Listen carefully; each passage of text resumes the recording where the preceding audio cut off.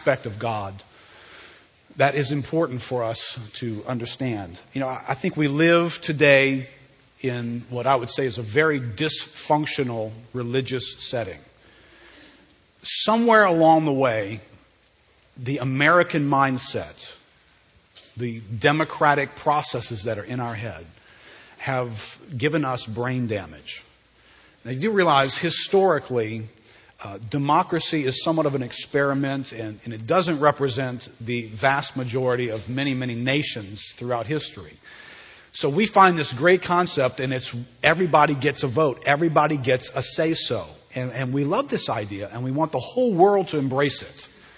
But somehow it's messed our brains up, because we almost think that we can take that same idea and we can come to God with it now. And we can all sort of vote on who is God. Well, I think he's like this. Well, my vote counts too. And I think he's like this. And we live in a country that's defining who God is. God's not up for being defined. He already has a definition. He already is who he is. We don't vote on who he is. We just discover who he is. Right? Which is one of the reasons why we recommend great resources like this. How many of you guys have been reading Knowledge of the Holy? Excellent. This book's still available for you. The next book of the month won't start for a couple more weeks.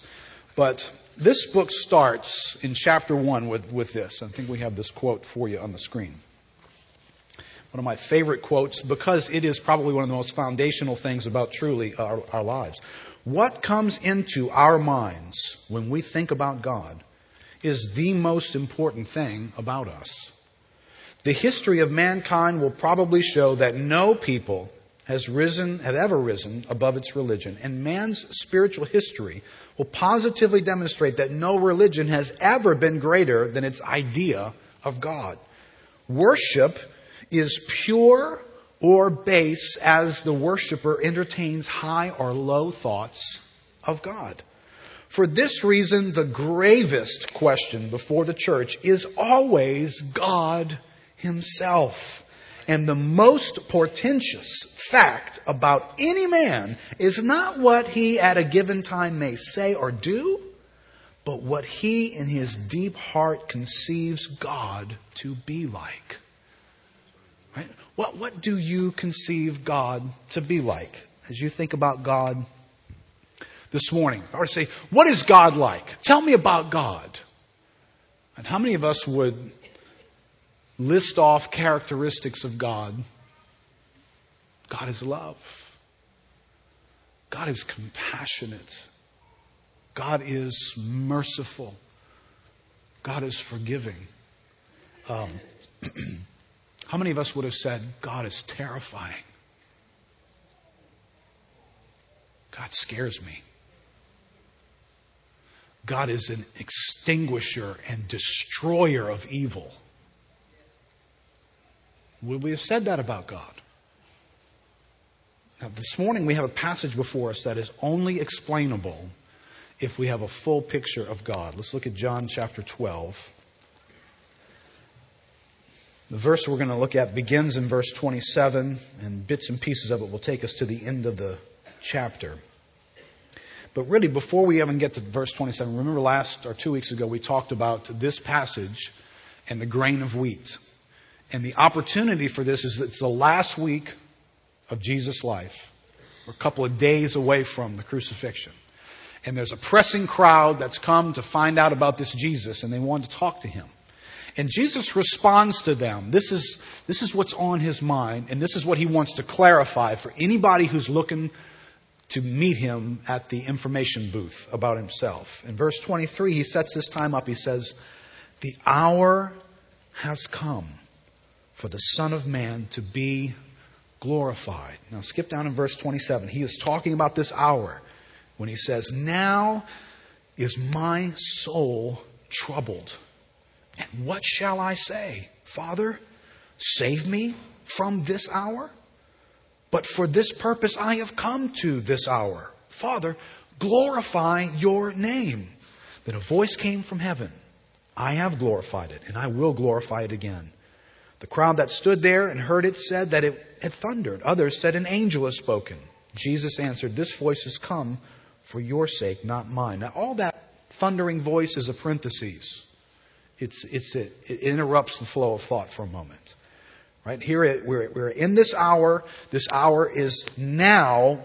With this hour as the backdrop, it's come. Now is my soul troubled. Verse 31. Now is the judgment of the world.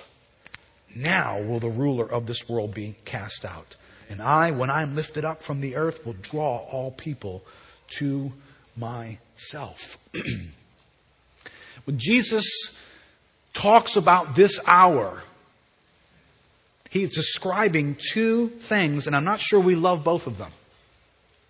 Not sure we love equally the message from 2 weeks ago about this sacrificial act of Christ laying his life down like a grain of wheat. So that what? So that there could be an incredible harvest. So that one life could turn into abundant life for us all. That's a very appealing moment in this hour. It is to me. But what's raised in this passage, this hour, something's about to occur. And in it, this hour is for the Father to glorify his name. That's what this hour is about. That's what Jesus says about this hour. This is the hour, it's the hour of culmination. It's the hour that if we started in the book of Genesis, the ground begins to get higher and higher and higher as it gets to this moment. This is the pinnacle. This is what every moment in human history as it relates to God is all about. The cross is about to tell us something about God. It's going to be the clearest moment about who God is to us that exists anywhere in the Word of God. So it is for Jesus, as this moment approaches and you want to come meet me and find out about me, it's for Jesus to say, the hour has come for the Son of Man to be glorified. And as he considers this hour, there's a bit of a repulsion to it. So much so that the Son of God is considering, should I ask the Father to save me from this hour? No, it's for this hour that I've come, Father. Glorify your name. Now, I just want to highlight something here. What was on Jesus' mind, because you've probably heard this, and it gets said in cute ways, and there's cute songs, and there is some degree of truth to it. How many of y'all have heard it said that you were on Jesus' mind when he went to the cross? You've heard that. And there is a degree of truth in that. God so loved the world that he gave his Son. He does love you. And he went to the cross for you. But there's something, and this is just important to know, there's something about us that doesn't want to necessarily be among many thoughts that he may have had. We want to be the thing he was thinking about. Matter of fact, he was thinking about me by name. Okay, he's the Son of God. He's capable of a lot of thoughts. Maybe he was. Maybe he was. It makes us feel good, and it makes us feel appreciated, it makes us feel special, and we are all those things to God. But when I look at the biblical record here, what is on the mind of the Son of God here as he's about to approach the cross? It is the name of God being glorified. That's what's on his mind. Should he consider not going through with this hour? If he didn't, what it would mean for us all is a sentence of death that was unavoidable. But when he says, should I not do this? His thought is, no, I should do it. Father, glorify your name. That's what this hour is about.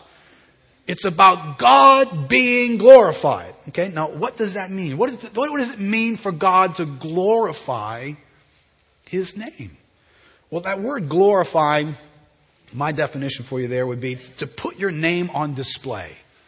God, put your name on display. Show it. Reveal all that there is to reveal about your name. Right? Your name reveals who you are. That's why I named my children carefully. We had possibilities of naming our children. There was a favorite name. I won't say what it is in case you're here and your name happens to be that.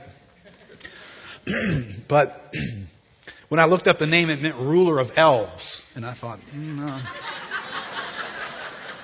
Now, it's a cute sounding name, had good rhyme and reason to it and stuff, but I'm not interested in any of my kids being ruler of elves. Because in the Bible, names mean something. So the name of God means something. God, put your name on display in the cross. I will not steer around that. I want your name, Father, to be on display. Right? The word glorifies, Greek word doxazo, means to render conspicuous and glorious the divine character and attributes of God as glorified by the Son. It means to magnify, extol, or praise, especially of glorifying God, ascribing honor to Him, acknowledging Him as to His being, His attributes, and His acts. So in this moment, there's this moment where the cross is going to let us see the glory of God in a way that previously we could not see it this way. And the Son of God says that has to happen. It has to happen. Now, interesting here, when we describe God, how do we describe Him? Some of us do like, and we live in a culture that likes, the idea that God is loving. And the Bible says God is love. Yes, He is loving. It'd be absolutely wrong not to understand God without that. But my question is for us today is that all that God is? Is He only loving? And is He even loving the way which we define love? That throws open a whole bunch of questions. Might He be more than love? Well, the Bible says He is love. Okay, I'll give you that. The Bible also says He is holy. More times than it says He's love. The Bible says He is righteous. I mean, He is a lot of things. And what the cross is about to do for us is it's going to act like a prism. You know what a prism is? Little cut in a certain fashioned, faceted piece of glass. That when light, now scientists say white light. It's truly not white. It's clear, right? You don't see light. You see the effect of it. But light, when it passes through a prism, light, which is pure energy, passes through a prism, and the prism separates it into the light spectrum. Right? All that makes up light. And so if I had a prism today and I shine a light through it, on the wall would come a host of rainbow colors. And you would see light.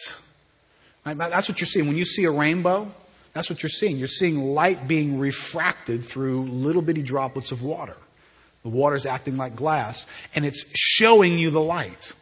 So when we come to the cross, it's as though God is going to shine the light of His glory on the cross, and when it hits the cross, it's going to refract into several different revelations about God. And in this passage, we get two of them kind of clumped together.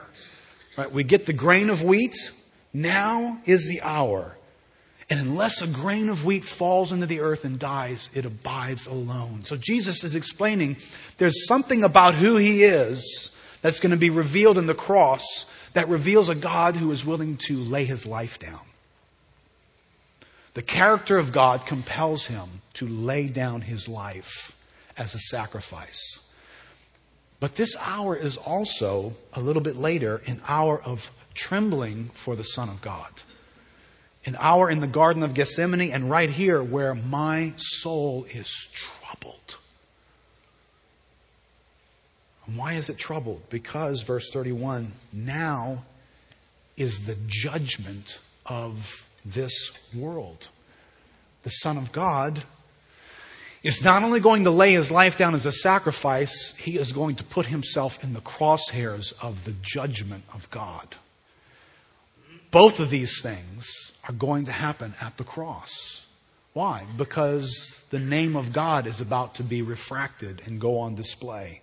You're going to see who God is, right? You want to see a interesting... Turn back to Exodus chapter 33 for a moment. This passage has always been so informative and helpful for me. Moses, who relates to God and walks with God in a way that I can say nobody else does before him. And very few did after him. Moses saw things about God and he communed with God and God revealed things to him that were just staggering. And even after all the miracles and all the powerful things that Moses was a part of, there came a point in his life where he had hung out with God, but there was something more about God that he wanted to see. Well, this is a lesson to us all. Right? I don't care how long you've been saved. You ought to be sounding like Moses in this passage right here. No matter what you've seen God do, no matter how much power you've experienced, you ought to be asking this question. Verse 18, Exodus 33. Moses said, speaking to the Lord, "Please show me your glory." And this isn't an introductory moment for Moses. This is after walking with God for quite a while that he is saying, "God, show me your glory." It's like his appetite had been whet. He wanted to see more. Now, quite honestly, that question is at the heart of really everything about this book. Everything that God is doing is about glorifying His name. It's about putting His name on display. It is about showing His glory. Well, what on earth does that mean? Verse 19, God said, "I will make all my goodness," can you hold on to that word? "I will make all my goodness pass before you and will proclaim before you my name, the Lord. And I will be gracious to whom I will be gracious, and will show mercy on whom I will show mercy." But he said, "You cannot see my face, for man shall not see me and live." And the Lord said, "Behold, there is a place by me where you shall stand on the rock, and I will make my glory pass by. I will put you in the cleft of the rock, and I will cover you with my hand until I have passed by. Then I will take away my hand, and you shall see my back. My face shall not be seen." Right, can you get this picture here? Moses is asking for something that he doesn't quite understand all that he's asking for. You're asking to see the glory of God. This word in the Hebrew, it's the word chabad. And there's not a real good word for it in the English language, but, scientifically it would be kind of the word that we might get for density. What makes something up of what it is. So he wants to see the nature of God. What do you like? God, show me that. And he's asking for something he doesn't have the equipment to see it. God says, I'm going to put you in this crevice, and I'm going to cover you, and I'm going to make my presence pass by. And just before my presence fades, I'm going to remove my hand, and you're just going to catch it for a second. Because if I took my hand away too fast, you'd just evaporate, Moses. It'd be all over with for you. The splendor of who I am would be too much for you. But I'm just going to let you see a little taste. And you see the awesomeness of God in this. Do you realize that not a one of us has fully tasted God? I don't know what it's going to be like in eternity. I suppose eternity will be us taking Him in incrementally. We will see Him as He is, but I'm not even sure in glorified bodies whether we can consume all that in a moment. It may just be pleasure after pleasure as the glory of God unfolds for all eternity and we taste and see His goodness. Now the next day, go back to the mountain here in verse 5. The Lord descended in the cloud and stood with him there and proclaimed the name of the Lord. Right? Moses is hidden in the rock here, and God is proclaiming the name of the Lord. Okay, He's proclaiming His name. He doesn't fly by and go, "Joe." Right? Because name in the Bible means something, like ruler of elves. Okay? It means something. So in this moment, God is proclaiming His name, which is revealing His character. Verse 6, the Lord passed before him and proclaimed, the Lord, a God merciful and gracious, slow to anger and abounding in steadfast love and faithfulness, keeping steadfast love for thousands, forgiving iniquity and transgression and sin, but who will by no means clear the guilty, visiting the iniquity of the fathers on the children and the children's children to the third and fourth generation. God is gone. Now, in that moment, it's as though God took the light of His glory and shot it through a prism. And Moses experienced and saw multifacets of God in that moment. He saw who God was. And there was one color that spoke of God's compassion, and another that spoke of God's loving kindness, His faithfulness, another that spoke of His mercy, and another facet that spoke of His forgiveness, and another facet that spoke of His justice that never allows guilt to go unpunished.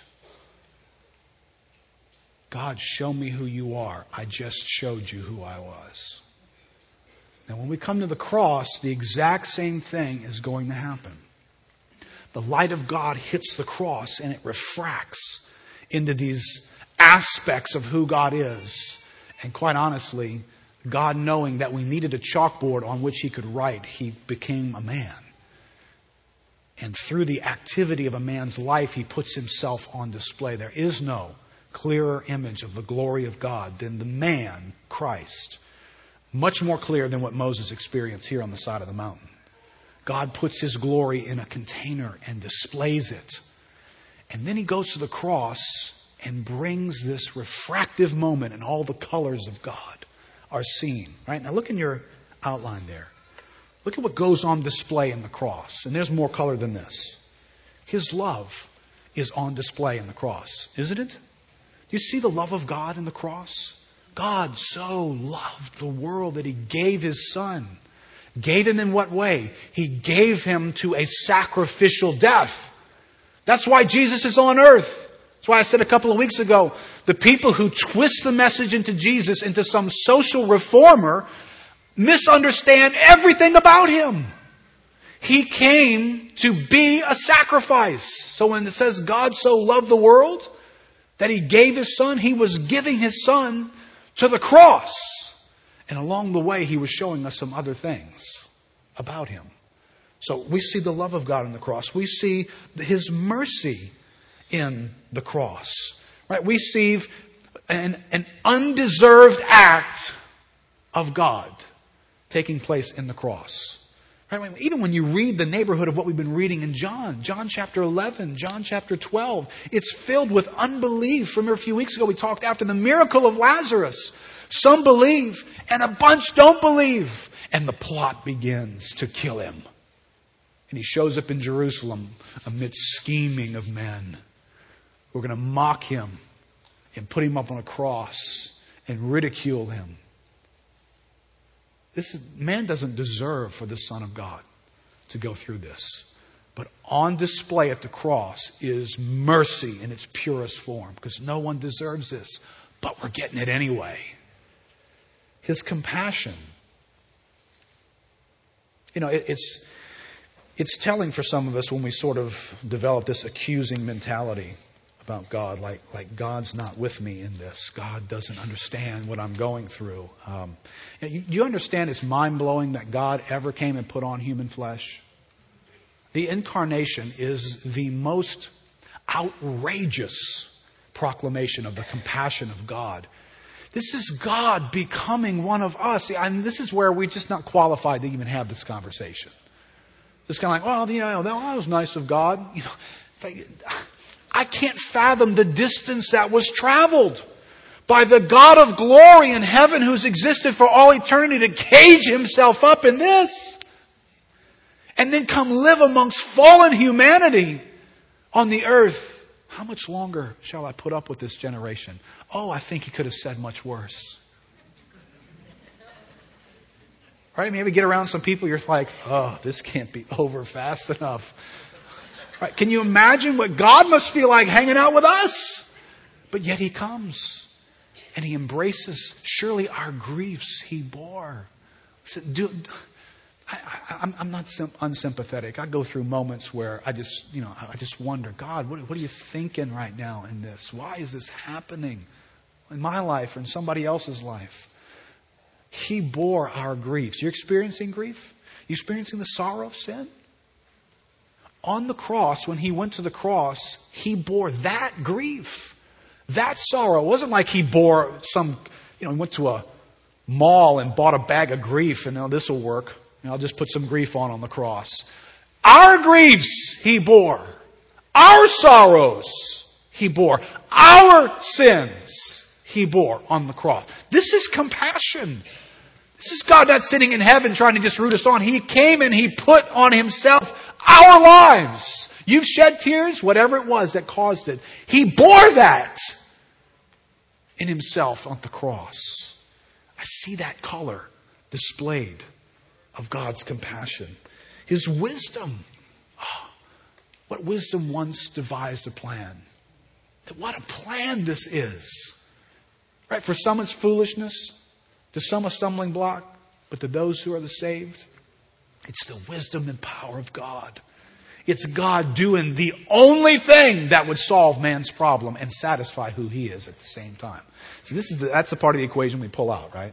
We get rid of who God is and we just say, well, God could save man through all kinds of means. Oh, really? Not when you add in who God is. You do remember the Lord God, compassionate, slow to anger, but does not leave the guilty unpunished. Everyone who is guilty deserves punishment. And that's who God is. It's not a rule book that He plays by. This is my glory. I'm showing you who I am. By nature, I am an evil crusher. By nature, when sin gets around me, I'm like fire and gasoline. I will consume it and destroy it. By nature of who I am. That's what will happen. This is why it's miraculous that you and I draw breath for more than a moment on planet Earth. Because of who God is. If He did not do something about that aspect of who He is, none of us would have a moment. We would immediately fall under being consumed. His power is on display. He's going to overcome death through the cross and the resurrection. He's going to display He's greater than our greatest fear. He's greater. He's going to overcome the ruler of this world, that spiritual force that's puppeteering men. And God, right here in this passage, now is the judgment of this world. Now will the ruler of this world be cast out. His humility is on display. All right, Philippians talks about Jesus coming to earth in the form of a man, insulting enough to God. Not a bad deal for us, but insulting to God. And not just a man, but a servant. Doesn't come as a king to rule. He comes as a servant and takes the form of obedience, even to the point of death, even to the humiliating death of a cross, which was designed to both kill you and shame you publicly. And this is the Son of God. What incredible humility gets refracted through the cross for us to see. His righteousness is on display at the cross with His justice. On display at the cross. Otherwise, the cross never happens. See, if God is not righteous, if we could just get God to lighten up a little bit on the righteousness and justice stuff, the cross never happens. It happens because of the righteousness of God and the justice of God. Look at this thought by the authors of Pierce for Our Transgressions. They say, God is concerned for justice. God saves sinners not by finding a loophole in His righteous law, but by fulfilling its demands, by actually subjecting Himself to His own demands. God has not dispensed with justice in overlooking our sins. He demonstrated it in the death of His Son. How many of us would say the cross occurs because of the mercy and forgiveness and love of God? How many of us would say that? How many of us would say the cross occurs because of the righteousness and justice of God? See, it's almost as though we look at the cross as being this incredible, merciful act, all for our benefit. So kind of God. You understand? It is the righteousness of God that demands that it occur. It's not an option. See, if we do away with this aspect of God's character, you thrust open world religions into the scene. Because if God doesn't have to be righteous and just, the cross never needs to happen, and Jesus is just one of many options available to us in the world. It is this aspect of God's character that demands the cross, and it is this aspect that Jesus is referring to in this moment. Now is my soul troubled. Troubled. Why? Because he's about to face this aspect, this color of the glory of God in its righteous fury. And it's disturbing. Even to the Son of God, it's disturbing. Now listen. It is a travesty, and it is, I believe, also insulting for us to treat this aspect of God's character like the ugly stepchild. You know, you don't get to describe God like he's your husband. Oh, have you met my husband? I mean, he's a great man. I mean, he's a loving man. He's a great leader. I mean, sometimes he's a little bullheaded and hard to get along with, but, and we kind of throw that qualifier in. Like he's got a lot of great things, and then he's got this thing about him over here. I mean, he's got a little bit of a temper, but he's really okay in a lot of other ways. Have you met God?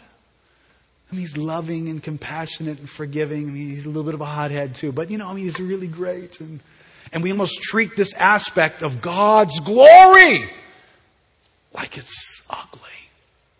You do remember when God said, I'm going to hide you in the rock, Moses, and I'm going to let all of my goodness pass before you.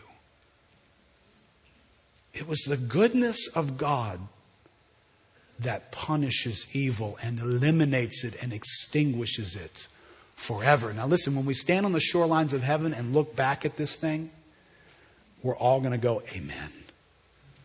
When we see that sin has been extinguished forever, and the dominion and the power that Satan had for a season has been swallowed up in the power of God, no longer to be bound around our necks, we're going to all celebrate the God who destroys evil in an incredible way. But right now, that doesn't feel real comfortable. Revelation 14, book filled with revealing of God's glory, spelling it out, says something kind of interesting in this vein. Verse 6.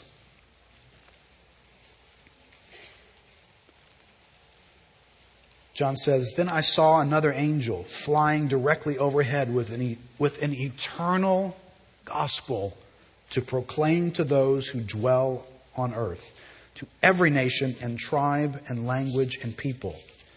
And he said with a loud voice, Fear God and give him glory, because the hour of his judgment has come. And worship him who made heaven and earth, the sea and the springs of water.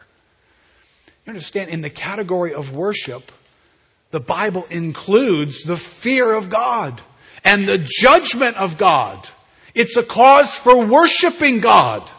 It's an aspect of who He is. It's not like we say, well, I'm not going to worship that part of God. I worship the love of God and the mercy of God. When God puts Himself on display at the cross, we worship all of who God is. It's insulting to tell God, we appreciate this and this and this about you, but this over here, you must have been having a bad day when that happened in your life, huh? I mean, God, what were you thinking? Why are you that way, God? Whoa, little creature. Just confess you're stupid. I mean, just do that. Excuse me, God, I'm just stupid. I don't get some things. I worship you for all that you are. That's the best I can come to, God. I don't fully get this. I'm telling you, at one point it's going to become very clear. But I'm the same person who wants to, to fall in love with the idea that what was on Jesus' mind when He went to the cross was me. Okay, somehow in the infiniteness of God, I'm in there. What was on Jesus' mind when He went to the cross was the glory of God being seen. Shall I pray, Father, save me from this hour? Save me from your justice going on display? Save me from your righteousness filling the universe with color? Shall I pray, save me from that? No. The hour has come, and this world will be judged. And the glory of God will be seen in that. It wasn't just seen in the sacrificial willingness of the Son of God to lay His life down so that many could receive life. It was seen in the judgment of God as well. Now let me walk through a quick theology of God's judgment. Question for us. Will man face God in judgment? Is man going to stand before the presence of God? Probably so silent you could hear a pin drop, waiting your turn to stand before the presence of God and to be judged by Him. Is that really going to happen? Or is that some crazy idea in religion somewhere that doesn't fit modern man's theology of God? Well, interesting, in this week here, this last week of Jesus' life, He is all over this subject. He's bringing it up here. The hour is an hour of sacrifice, and it is an hour of judgment. So He's highlighting this. If you look back, and you can turn quickly with me to Matthew, the end of Matthew that highlights this week. Jesus, He teaches quite a bit on the theology of judgment. Right, Matthew 25. I want to say this with clarity. Is really what I'm after. I want to say this with clarity because talking on this subject doesn't get heard.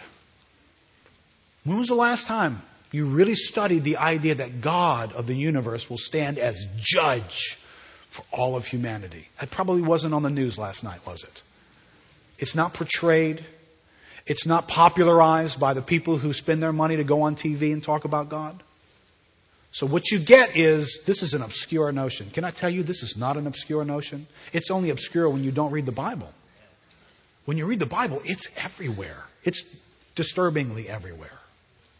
And it's intended, quite honestly, to be disturbing. So if you walk out of here today disturbed, then I have handled the Word of God right.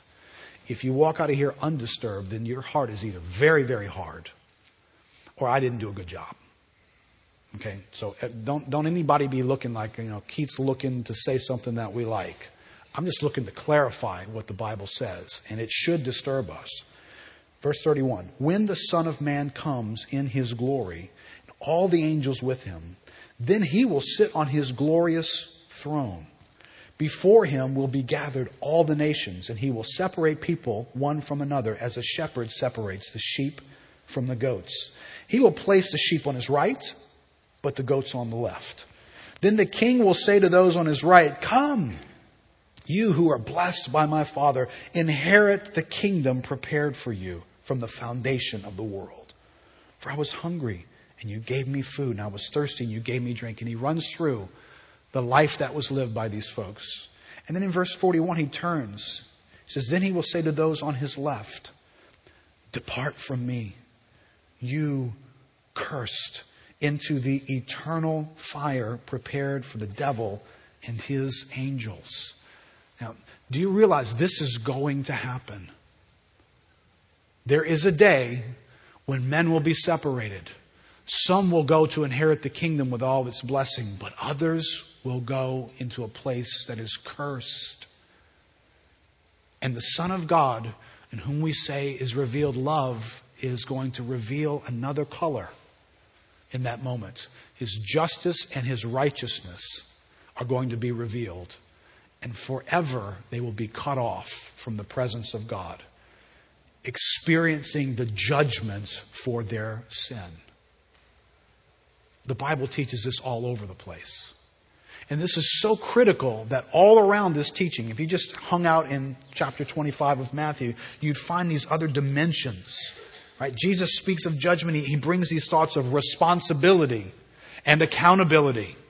On His way into Jerusalem one day, there's a fig tree standing there, and it's not bearing fruit. And Jesus, what does He do to it? He curses it. It's an aspect of God that curses things. The Son of God cursed the fig tree, kind of blew the minds of his disciples. Why? Because he expected there to be fruit. He looks on our lives and he expects there to be fruit. Listen, if you're a Christian, you got no Christian figs hanging off your life, you should not be comfortable. You should be very concerned. Because this God is God who expects there to be fruit. He tells the parable of the talents earlier in chapter 25. To one man is given an amount of money, a talent. 5 talents are given to one. 2 to another and 1 to another. And the master is going away. It's a picture of God giving something to man and going away and expecting when he returns, he will find something in man. The 5 takes his and goes and invests it. And he comes back and he's got 10 now and he presents it to God. He's fruitful. The 2 goes off and does the same thing and comes back with 4, presents it to the master when he comes back. He's fruitful. The 1 goes off and buries it, doesn't do anything with it, and he comes back and he presents it to God, and it's 1. And what does God do to him? He curses him. He puts him out. Right? There's responsibility before this God who expects fruitfulness, and he will judge our lives.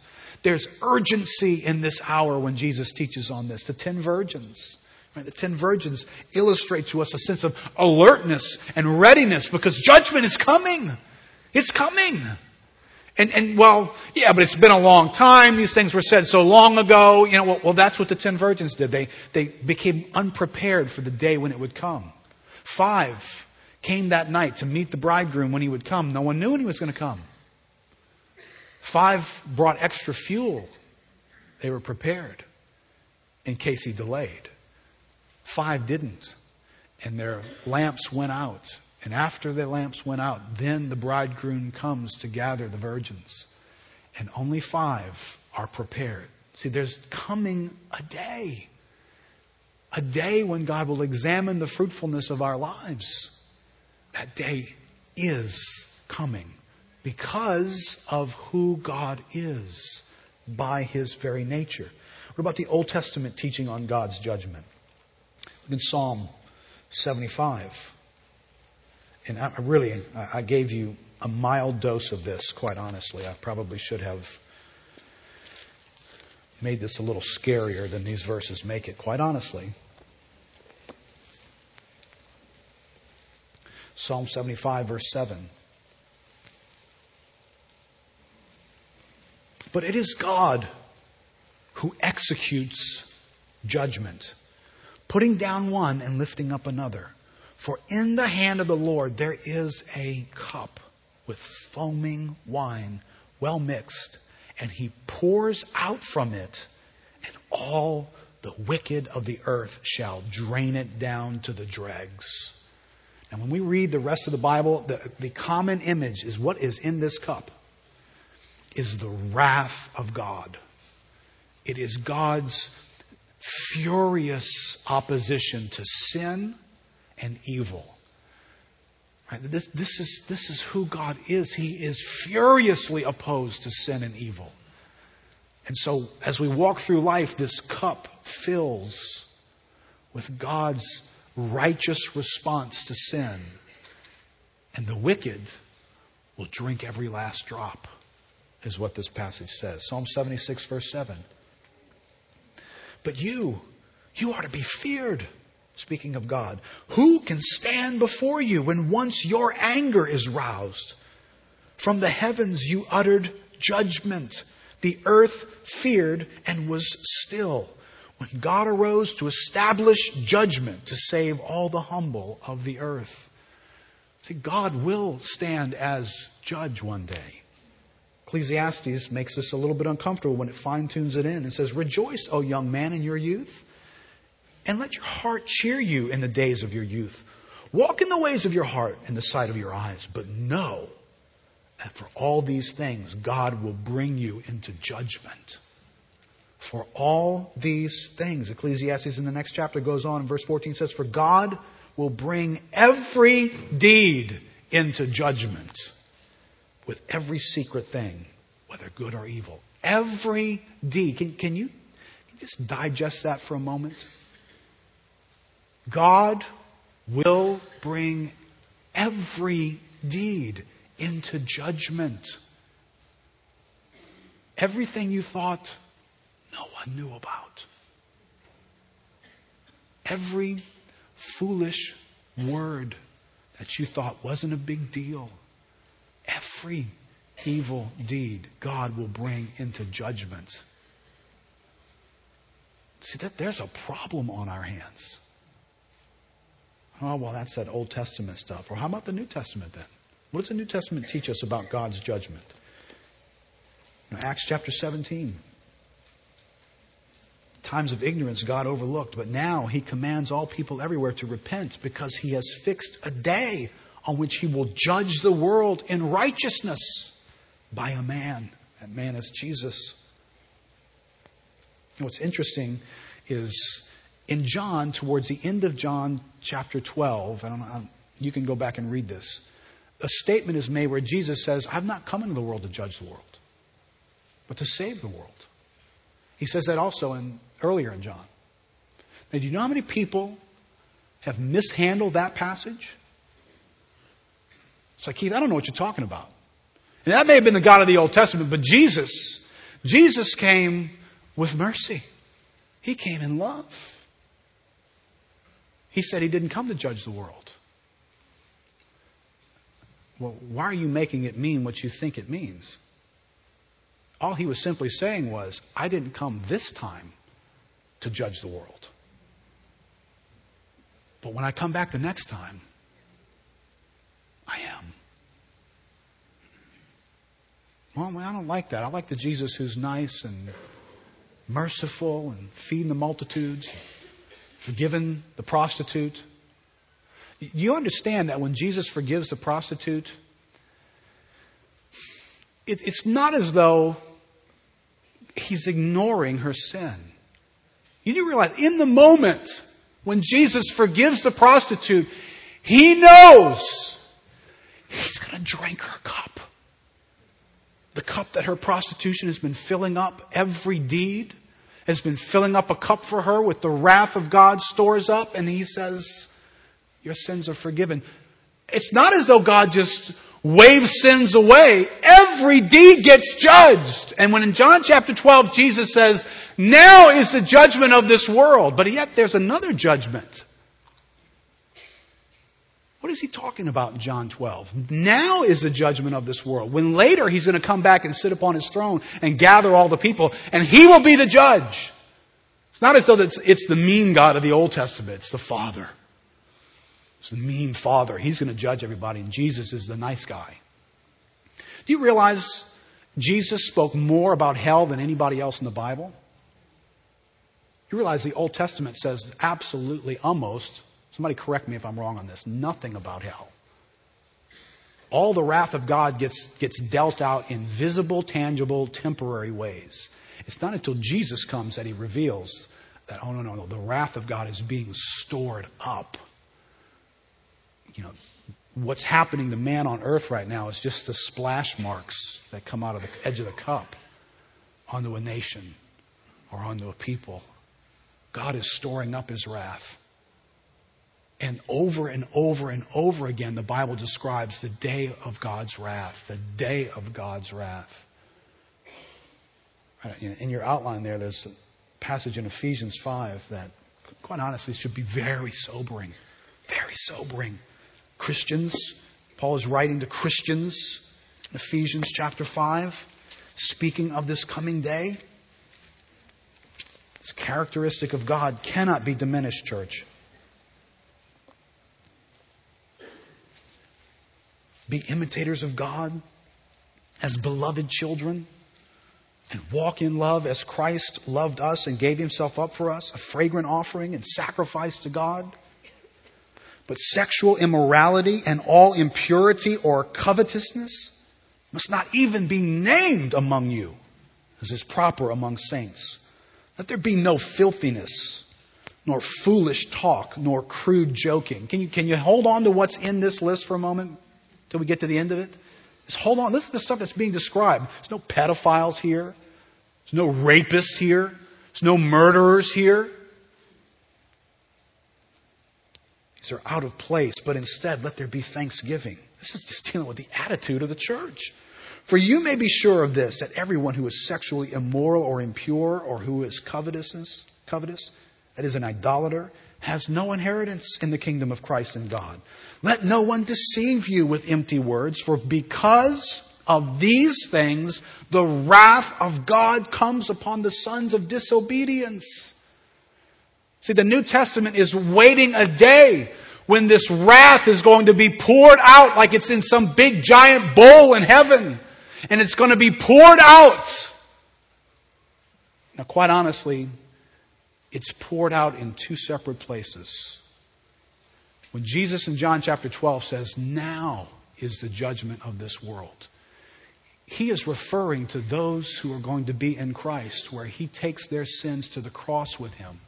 And in the moment on the cross, God takes the cup of my wrath and everyone who believes in Him, and He pours it out to the dregs, to the very bottom, on His Son. And in that moment, the world is being judged.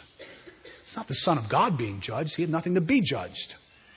The world is being judged in that moment. Now, if you're not in Christ, your cup is still full. Let me tell you what great news. Christian, can I give you a little bit of encouraging news along the way here? The great news for the Christian is your cup is now empty. Isn't that?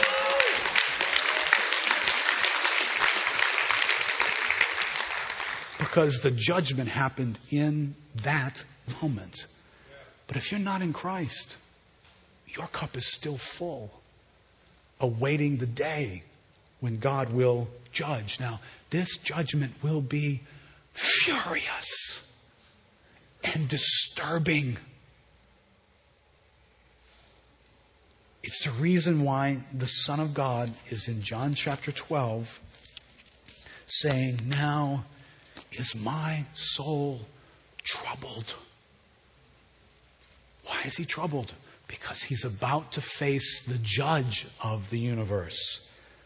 Look at this helpful couple of thoughts here. J.C. Rao says, this sentence implies a sudden, strong mental agony which came over our Lord, troubling, distressing, and harassing Him. Remember, this is the same weight He begins to feel here that He will feel in the Garden of Gethsemane, where He contemplates the cross and He's praying, and the intensity of that moment, I don't know, He's on His knees and His head is filled with sweat and blood begins to mingle with the sweat and fall to the ground. The intensity of whatever He's experiencing. What is it? Well, He prays about what it is. Father, if it's possible, let this cup, that foaming cup of the Old Testament, the gathering of the wrath of God into a cup, God, if it's possible, let this pass. But nevertheless, not what I will, what You will be done. Father, glorify Your name.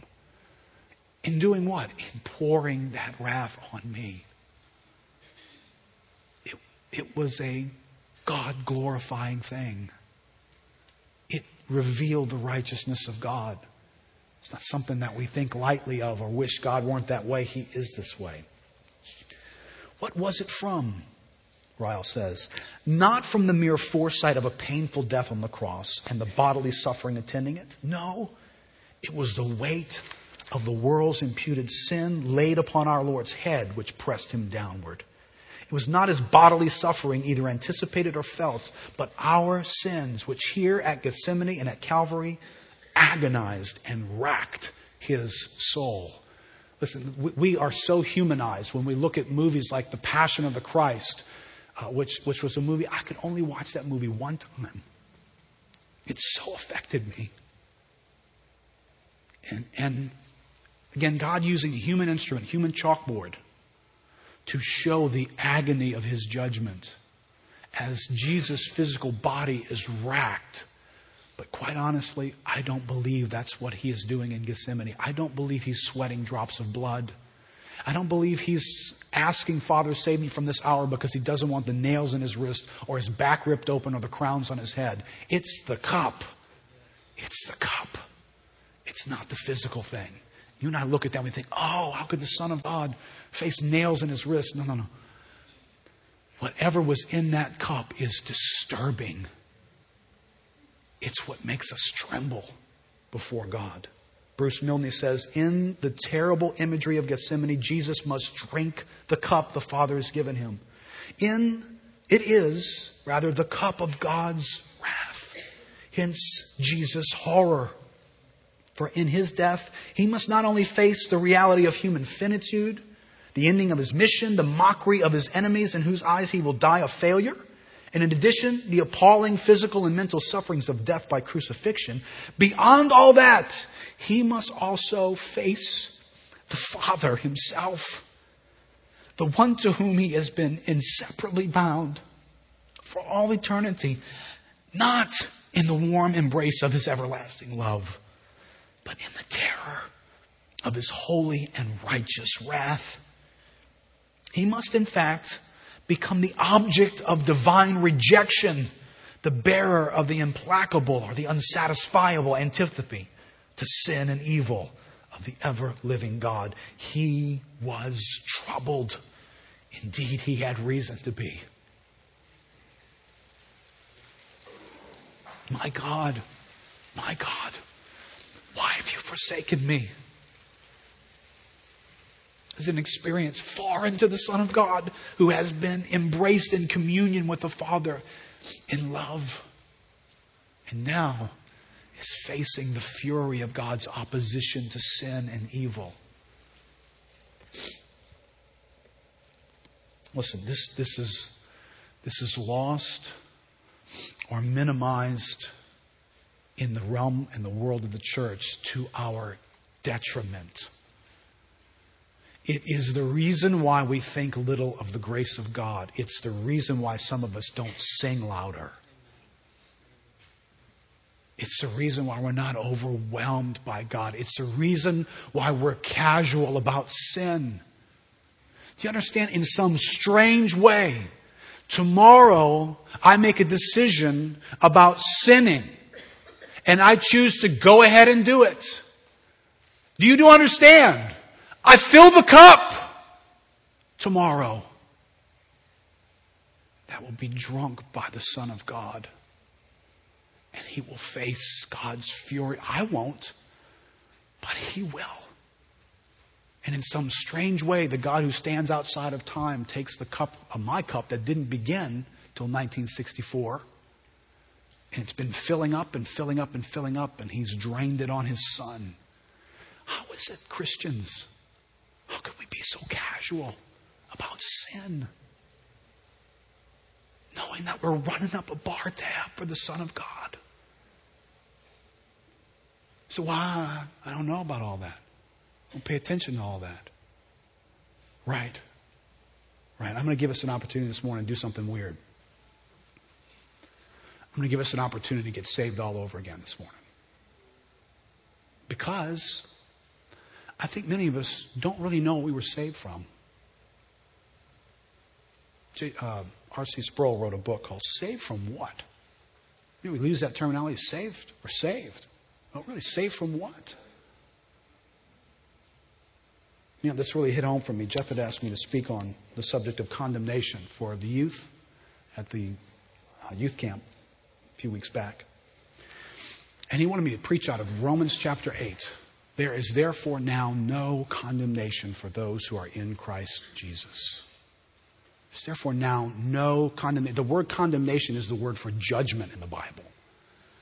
So this concept is wrapped up in this. And we're being told, Christian, there's therefore now no condemnation. There is no judgment for you who are in Christ Jesus. And I think for many Christians, the response is sort of, oh, really? Okay, if you say so. Didn't really know there was, but all right. It was hidden in the trunk. Got that too. Okay. It's almost as though that's not why we get saved. Right? Most of us, this is partially okay, come to Christ because our life isn't working. We really want God to save us from a bad life. Save us from an unfulfilling life. Save us from an empty life. I don't have any meaning and purpose. Save me from an empty life. Save me from my past. Save me from all the things that have gone wrong in my life. Fix my life, God. That's why I'm coming to you. I'm coming to you to fix my life. Now listen, Jesus invited people on that basis. So this is not completely wrong. All who are hungry and thirsty for righteousness, come to me. You who are weary and heavy laden, come to me. But when the Bible uses this idea of being saved, right? When I get to Romans chapter 8, I am hearing something that began in Romans chapter 1, and it's full of content. It's the good news of the gospel.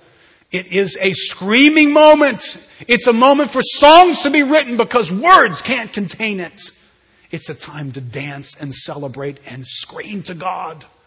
There is therefore now no condemnation. Because in Romans chapter 1, Paul says, I'm not ashamed of the gospel. For it's the power of God for salvation. Salvation to everyone who believes. To the Jew first, also to the Greek. For in it the righteousness of God is revealed. What does the gospel reveal? It reveals the righteousness of God. What went on display at the cross? The righteousness of God. God's refusal to overlook sin. Even so much so that His Son will be put in the crosshairs of His justice. Refuses to overlook sin. That's what He told Moses He was. Now, sadly for us Christians, Romans 8:1 is read by us like somebody telling a bad joke. You ever get around with somebody who really can't tell jokes? They get all excited about some joke they've heard. And they come up to you and they tell it. And what they do is, this is, if you want to take bad joke lessons, this is a bad joke lesson. Somebody tells you a joke and they tell you all these little details about, Joe and Fred and they did and they build the whole thing up and it takes them forever and then they get to the punchline. It's the punchline that makes you laugh. You're kind of wondering, should I laugh now? No? Yeah? No? And you get to the end and it's like, and the punchline makes you laugh, right? Now if you're a bad joke teller, you just want to jump right to the punchline. So you minimize all the stuff leading up to it and you just say the punchline and then people look at you like, that's sort of funny. It's like, you're a bad joke teller. What makes the joke funny is all this setup. The punchline, without the previous setup, it loses its punch. And that's how we are with this. The gospel loses its punch of being good news because we're sort of like, there's a problem. Didn't know that. If I stood up before you today and shouted, pulled you into my face and said, guess what? You don't have cancer. If I did that to any one of you today, how would you respond to me? You'd probably look at me a little weird. Well, thanks, Keith, but I wasn't aware I did. It really can't be that good of news to you. It's good news to you when you have been diagnosed and you begin to think on it. And how much do I have left? What's the treatment going to be like? And you talk to somebody who's been through it, and you talk to a relative who went through it with a relative who died. And you start thinking how your family will do after you're gone. How will you face the treatments? And that gets down in you. And then the doctor turns to you and he grabs you and he looks you in the face and he says, guess what? You don't have cancer. Now in that moment, you respond totally differently, don't you? Because you spent enough time in the bad news to truly appreciate the good news. How many of you guys have ever watched or read the book, The Lord of the Rings? Epic book, epic movie. Climactic scene. Sam and Frodo finally find their way into Mount Doom with the ring. And the ring falls into the river of fire and it's destroyed. Now, in that moment, if you've been into the movie or you've read the book, something comes over you in that moment, doesn't it? It's like, you're 8 hours later. This thing is huge. And finally, I mean, just this whole moment, are they going to make it? Is it, if they don't, oh, the mission is, if they fail, and they finally get there. Oh, man. All right, now that's the punchline. Now suppose, remember the opening scene is Gandalf, the old graybeard Gandalf, riding into the Shire. Now suppose in the opening scene, Gandalf wants to just cut the movie short. And he shows up in the Shire and he calls a town meeting. He says, everybody come together. Guess what? The ring is gone! It's been destroyed! What's he talking about? That's nice, Gandalf, I think. No, Gandalf discovers the ring in the Shire and he begins to get a little bit concerned. Frodo has no idea what this ring is about. He is clueless. And Gandalf educates him. You should be concerned. But he doesn't really know what that means still. And so when he runs off, Frodo takes the ring, follows Gandalf's instruction, leaves town to go hide, and he runs into a guy named Aragorn. Aragorn understands the ring. And he sees Frodo. And Frodo happens to mysteriously fall over and the ring flies up in the air and Aragorn knows he has it.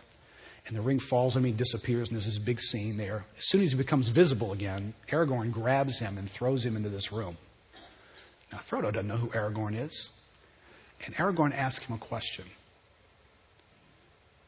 He says, Frodo, are you frightened? Frodo pauses for a moment. He says, yes. And Aragorn answers, not nearly as frightened as you ought to be. I know what hunts you.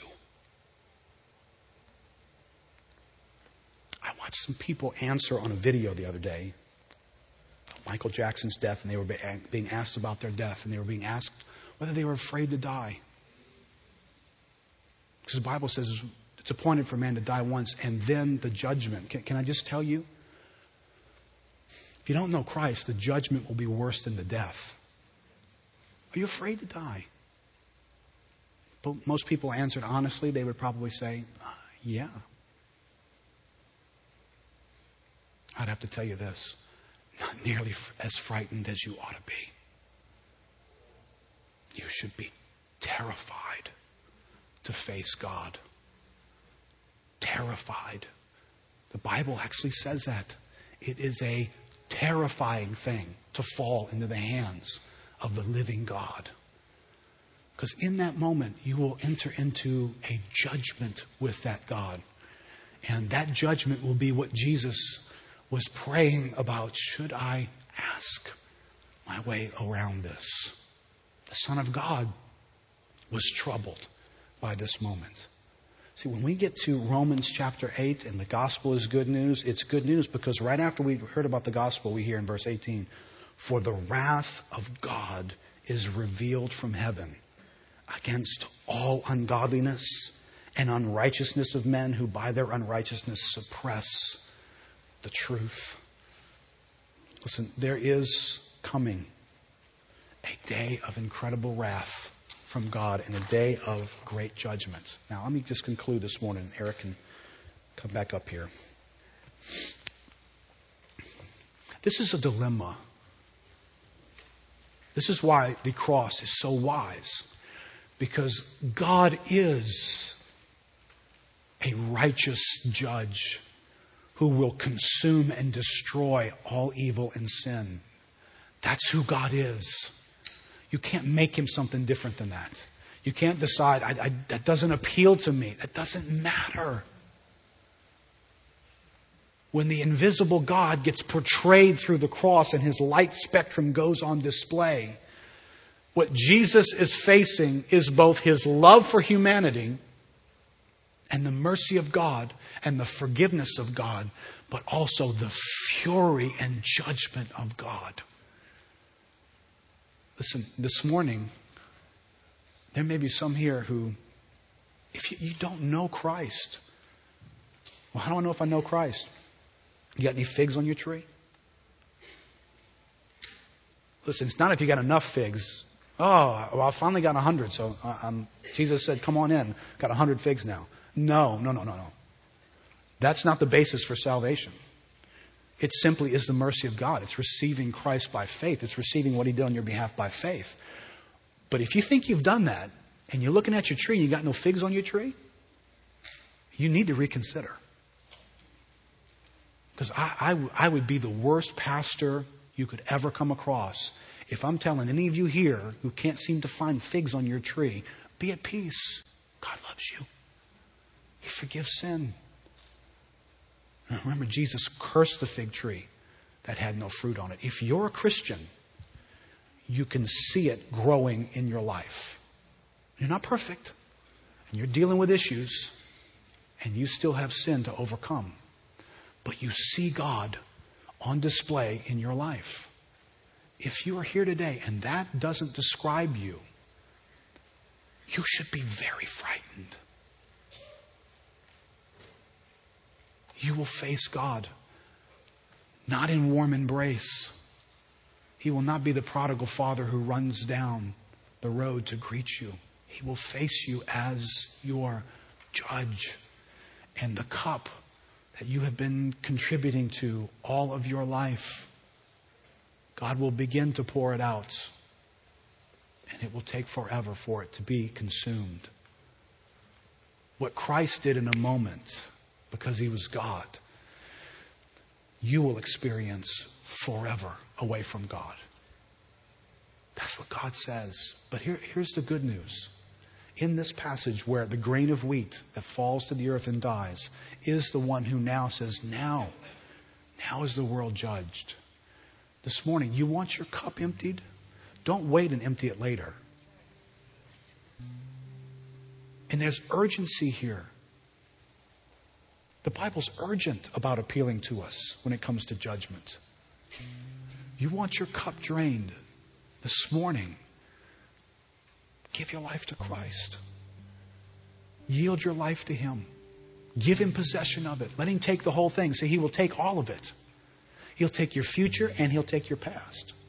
He'll take all your good things and your talents and abilities, and he'll take all your sin, and he'll drain that cup for you till it's empty, so that you can stand and say, there is now no condemnation for me. None. There's nothing left in this cup. It's empty. Let's stand up together. There may be some here who need to pause and consider this for a moment.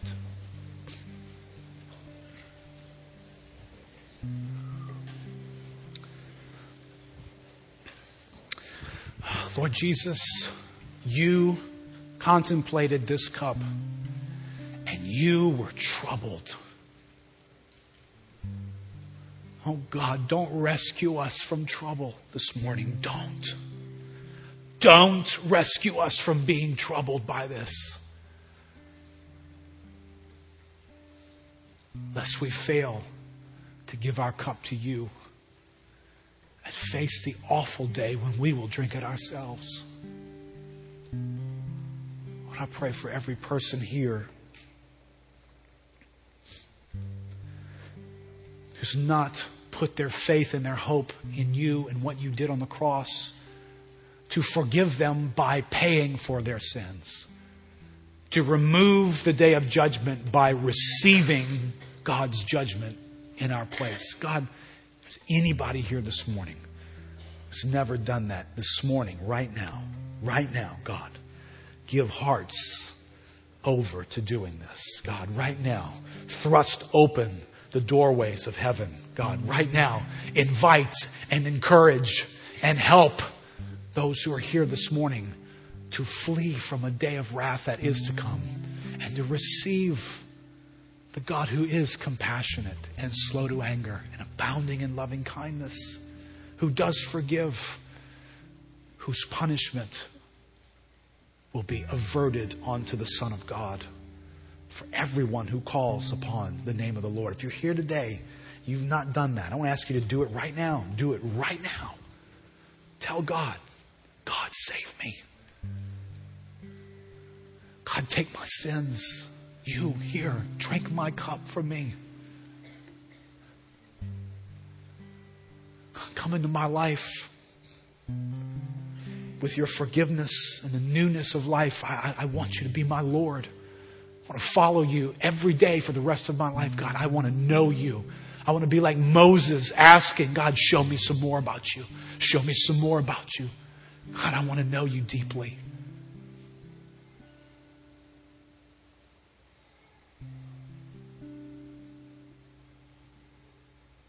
I believe there's some of you here this morning.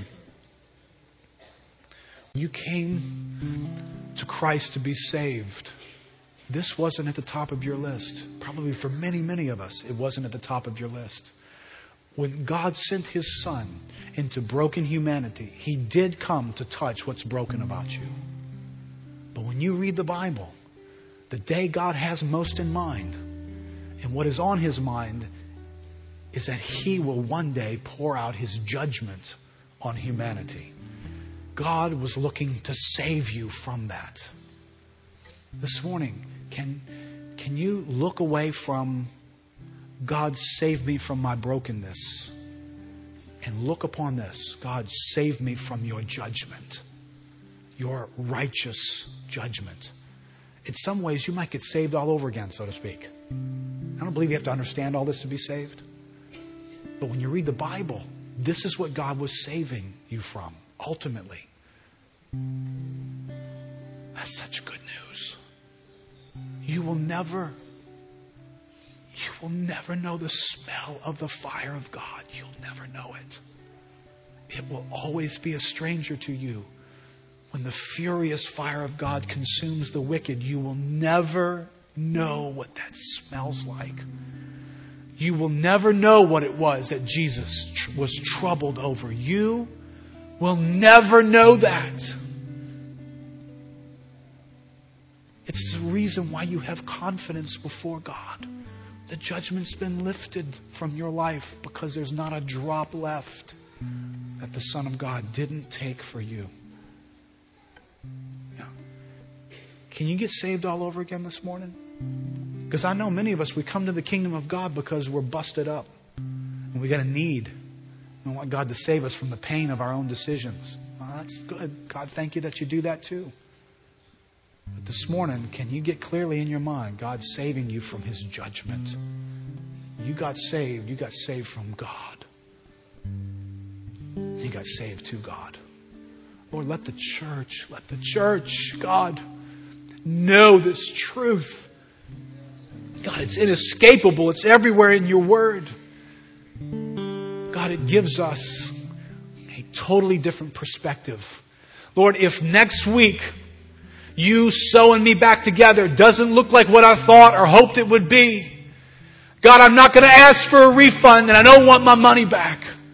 Because you saved me from a whole lot more than my feeble little life or the way things were going or the brokenness of my past. You saved me from a day that would have been disturbingly furious to give me a day that will be incredibly glorious. God, keep that near to my heart that I may know what I've been saved from and live every day grateful and celebrating and rejoicing in you. In Jesus' name. Amen. Amen. I bless you guys. Have a great, awesome week this week.